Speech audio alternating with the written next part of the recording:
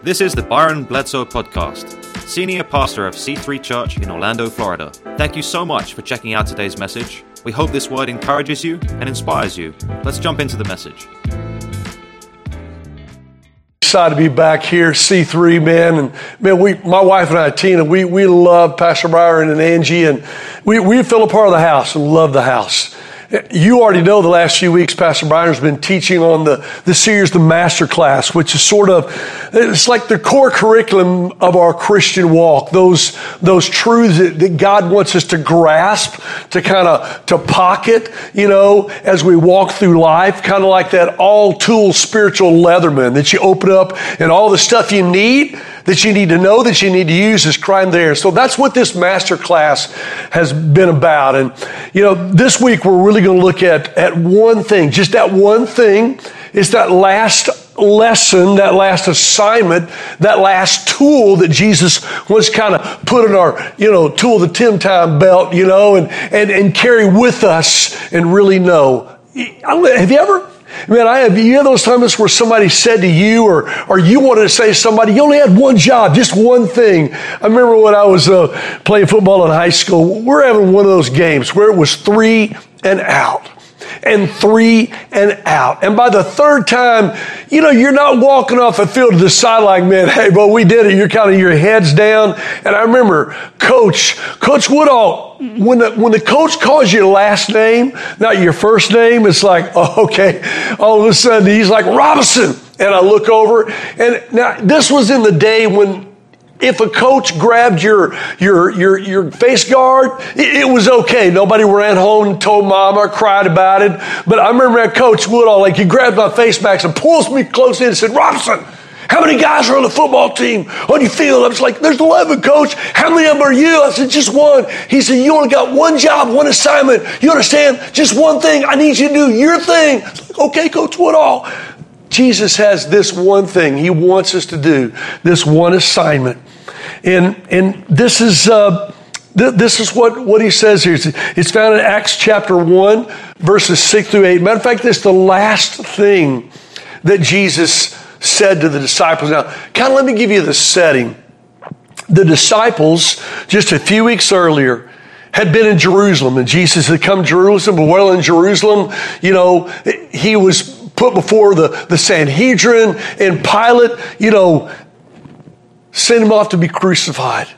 And so, man, the disciples are watching Jesus, the one they follow, get crucified. As a matter of fact, as Jesus is carrying the cross, I kind of thought about this. When he fell under the weight of the cross, none of the disciples helped pick up the cross. Man, they saw going on. They're kind of beaten, kicked to the curb, kind of like, oh, they're just not sure. Somebody else helped Jesus carry the cross the rest of the way. So the setting is they've watched their Savior. They watched Jesus crucified. But now, Easter Sunday came, he rose from the dead, they saw him, and Jesus had been hanging out with them for like 40 days. So it's like, dude, man, they're kind of amped, they're kind of ramped back up, and the setting is here in Acts chapter 1, beginning of verse 6, Jesus gathers the brothers together because he's about to go to be with the Father where he is now. And as he gathers them in, I love this right here. It says here in Acts chapter 1, verse 6, it says, they gathered around him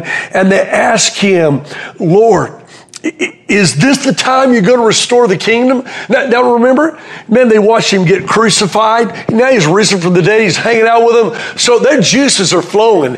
And they're thinking, dude, Jesus, it's time, ready. Let's go. Let's just kick this thing. It's like, I can almost picture him saying, Jesus, we got a boombox up right here, ready to click play for some 1990s LL Cool J. Mama said, knock you out. It's like, come on, man. They think that Jesus has come here to do that thing with just take over and kick everybody and just reign and rule. Yeah, Jesus is the king, but they didn't quite still understand. They didn't quite get it. And so, Jesus, now, what I like about this right here? This is real Bible. What it shows to me, these guys are like you and I. Man, we feel that way sometimes. Maybe you're feeling the way right now. Sometimes I do. It's like, right, we're kicking Corona, right? We've gone through 2020, right? We're into 2021, right? Okay, ready? Come on, let's kick the door all the way open. And that's kind of how they were. And Jesus is like, whoa, come on, back up, guys, back up. And he says here in verse 7, he says, it is not for you to know the times and the dates the Father has set by his own authority. In other words, guys, settle down here, simmer down. You don't quite really see it. Sometimes we don't see it. You know what I'm saying? You met those people, it's like, they see it, but they don't see it. Just kind of goes above their heads. I remember hearing the story about the lady who, her car broke down. Well, she thought it did. It just stopped. She's on the side of the road and she's frantically just looking all around. She kicks the tire like that's going to help. Lifts the hood of the car and looks in like she even knows what she's looking at. Just so happens a tow driver pulls up behind her, gets out of his truck and says, ma'am, I'm not only a tow driver, but I'm a mechanic. Said, evidently you've got trouble. She said, sir, my car just stopped. It's broken down. Can you give me some help? And so she hands him the keys to her car, and he gets in the driver's seat and kind of tries to crank it to see what's wrong. He goes, as he's looking at the dash, she's like, oh, here's your problem. She goes, what? He goes, ma'am, you're out of gas. And she goes, well, can you fix it? Will it hurt to run it like that? It's like, man, you just don't see it. People just kind of miss it. And the disciples kind of missed it. Satan at this point had kind of been the great distractor that he is. And that's what he wants to do in your life. That's what he wants to do in my life. The great diverter, to divert our attention. He's like, dude, the spiritual pepper spray to kind of like miss it, to not see it what we need to see. And Jesus didn't crack on him. Jesus didn't like, whoa. He didn't say anything. He just, to scold them. He just said, hey, guys, this it's not your concern. The Father, that's up to him. And in verse 8, he uses that one word, this kind of a 180, that conjunction, that kind of, the word but. In other words, guys, don't worry about this. This is where we're headed. He said, but you will receive power. I love that word there. That word power there in God's word is the same word, the root word in the original language that we use in the word in America for the word dynamite. So when he's saying you will receive power, it's not a small thing. I mean, I live in Franklin, Tennessee. We're near a rock quarry. And they will let us know the neighborhoods where they're going to blast. And when they blast, and they're putting those dynamite sticks in certain areas to blast, you feel it. You feel the rumble. Even though the rock quarry is about 2 or 3 miles from us, you feel it. So Jesus is saying that you receive power that's impacting an impactment from your life. You will receive power when the Holy Spirit comes on you. And he's saying to the brothers, the disciples, hey, when I have truly come into your life, it's not a small thing. I've got a good friend of mine, 6'9", Adrian, played defensive end in college. And we were doing an FCA, Fellowship of Christian Athletes event. It's been a few years ago, and we were just talking about kind of crazy things our kids have said. And he said, it's been, I don't know, at that time, he said a few weeks earlier before that, his little boy, who was like 4 years old at the time, came up to his dad. You remember Adrian's 6'9". He goes, Daddy, looks up at him. He says, Dad, I got a question. He looks at his little son and said, what's the question, Bo? He said, Daddy, how big is Jesus? And Adrian looks at me and goes, Robbie, I'm like, how do you answer that? How do you answer your 4-year-old kid? How big is Jesus? And where did he get that thought from? Where did that question come from? And he said, all I knew to do is I just said, well, son, he's big. He said, Robbie, my little boy looks at me kind of up and down and kind of scratches his head and steps back and folds his arm and says, well, is he bigger than you, Daddy? And again, Adrian's like, Robbie, how do you answer that? And he said, I just said, yeah, in so many ways. You don't understand it now, but son, yeah, Jesus is much bigger than your daddy is. He said, then Robbie, he kind of steps back and puts his hands on his hips and like he's really frustrated. He's looking down, looking back up at me and he's kind of rubbing his head and his forehead and his eyes and his brow. And he looks at me and said, well, Daddy, you talk about it, asking Jesus in your heart one day. So one day when I ask Jesus into my heart, if he's bigger than you, he's gonna stick out all over. And Adrian's like, Yeah. What a truth. When Jesus, who he is, comes into our lives and we receive him and we accept who he is in our lives, yeah, it's not a small thing. And he will, as Adrian said to his little son, stick out all over. Yes. And what Jesus said to him, you receive power when the Holy Spirit, that part of me that I'm leaving with you, comes into you when you really, truly receive that, me, and I come into your life. And he says, it's just going to be the next step then. You will be, God's word says in verse 8, you will be my witnesses in Jerusalem, in Judea, in Samaria, and to the ends of the earth. It's like Jesus is saying, when I really come into your life, and you really receive me, and all that I am, God the Father, God the Son, the Holy Spirit, it comes into who we are. Man, it's just going to be a natural step in our lives to want to tell others, to want to be witnesses in our home, at work, school, in every area of our life. That's what he was saying to the disciples. And that's that last thing he hands to us, that last chapter of the master class, so to speak, that we need to grasp, we need to see, we need to know in our lives. Man, we think about, we use that term witness or that phrase, tell someone, share Jesus with someone, man. Honestly, it is kind of a scary thing when you think about it. It's kind of like I remember when I was a kid, one of the scariest things in my life as a kid was when I grew up in a little town called Cape Girardeau, Missouri. There was a public pool. I used to spend every day there in the summer. But you were like first, second, third grade, man. You one day wanted to go off the high dive, but it was like, whoa, it was scary. You know, you're like, whoa. It was like, to us, it was like as high as the Empire State Building, you know? And I remember like, I go off the low dive, you go to the high dive, Robbie? Oh, no, that's like, no way. And I remember that first time climbing up that ladder. Man, to get up that high dive, it's like, man, I felt like I was going up in the clouds, you know? And I'm at the top now, and I'm walking out to the edge of the high dive, and you just like, the whole world standing at the pool, and my brothers are yelling, go, Robbie, go, jump, jump. You're like, ah! And man, when that first time you jump up, man, it is scary, but exhilarating all at the same time.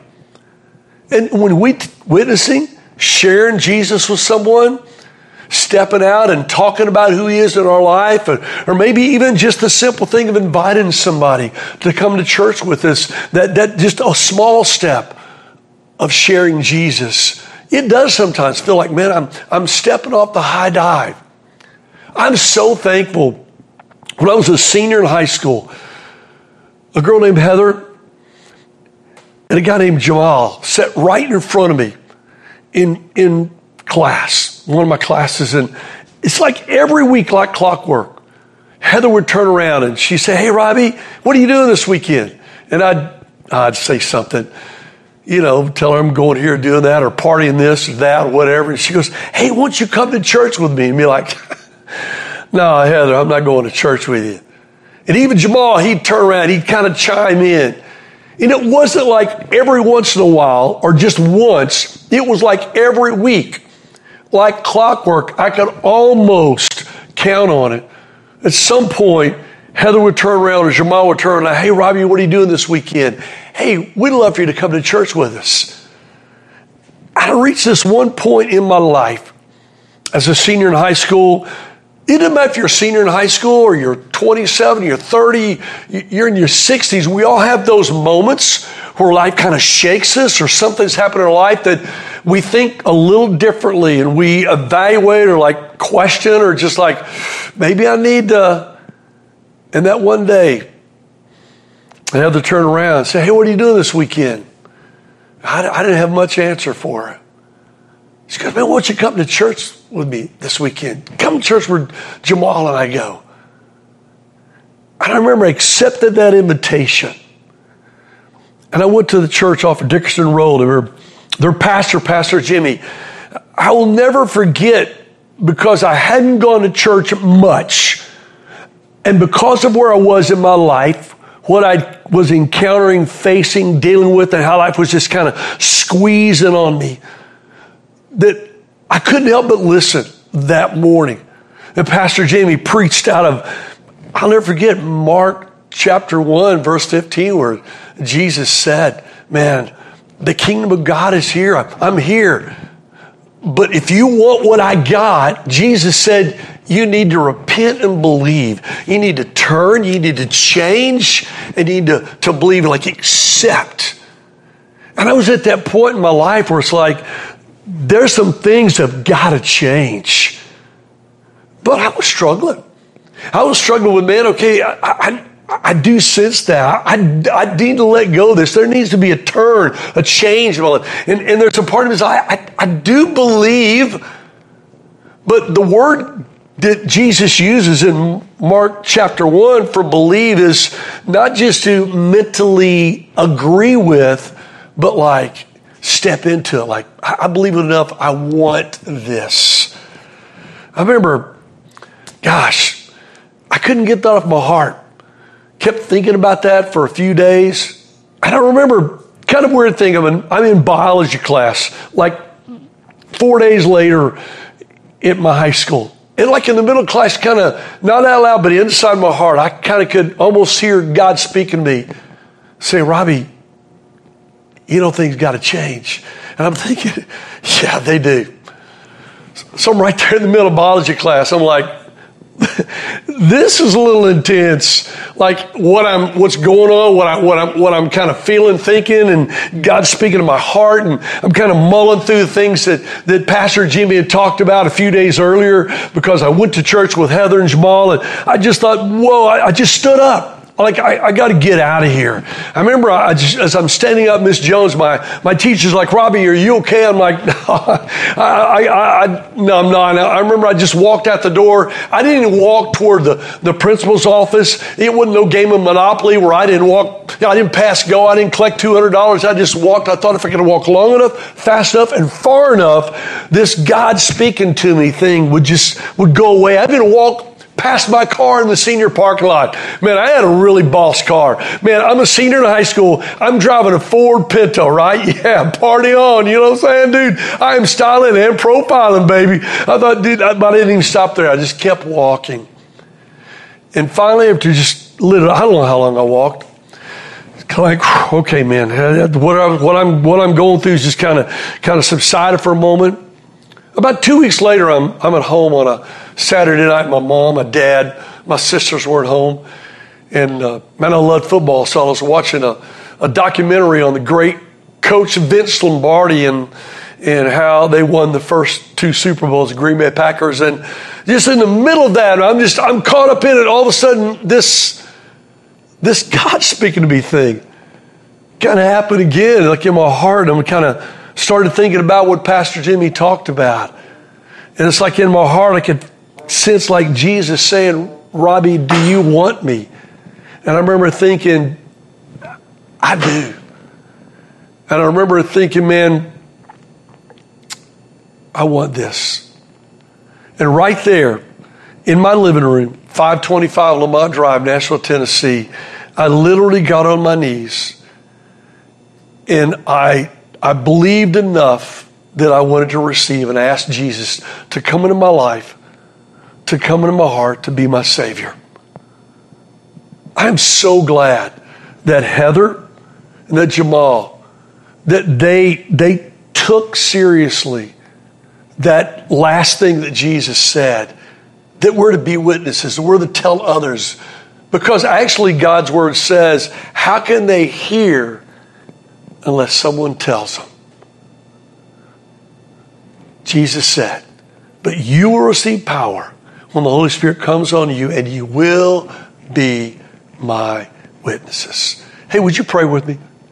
Please do. Heads bowed, eyes closed. And maybe where you are right now, at home or wherever you're listening, that maybe in the last few weeks, or maybe it's just now, or maybe it's something that Pastor Byron has shared, that there's just this kind of rumbling in your heart. You've been feeling a little bit of a sense of God speaking to you, but you've never like just crossed the line, so to speak. You've window shopped, but you've not opened the door. so to speak. And that's kind of where I was. A lot of window shopping, but I had not walked through the door. I had not opened the door. And for me on that Saturday night when I got on my knees was when I received, I believed, I invited Jesus to come to my life. So right now with your heads bowed, eyes closed, if you would and you want to invite Jesus to come into your life, pray this prayer with me, will you? Say, Dear Jesus, thank you for dying on the cross for me. Thank you that in you I can have life.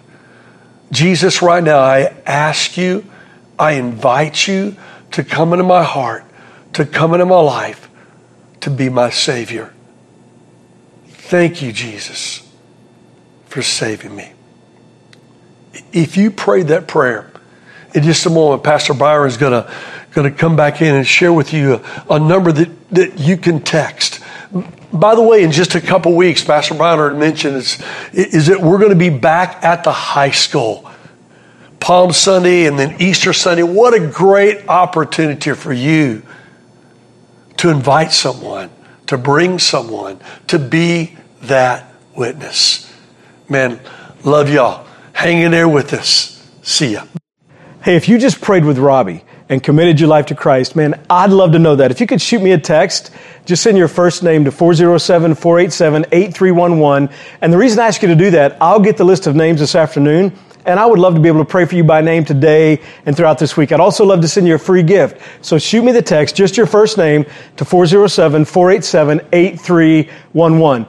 Hey, thanks so much for joining us today. We hope this message encouraged you and inspired you. Would you share it with someone that you're connected with? And also, if you want to be a part of supporting this incredible life-giving movement, you can text C3 Orlando to 77977. You can also go to our safe and secure giving website at givec3.cc. Listen, we love you guys. We're praying for you. We'll see you next week.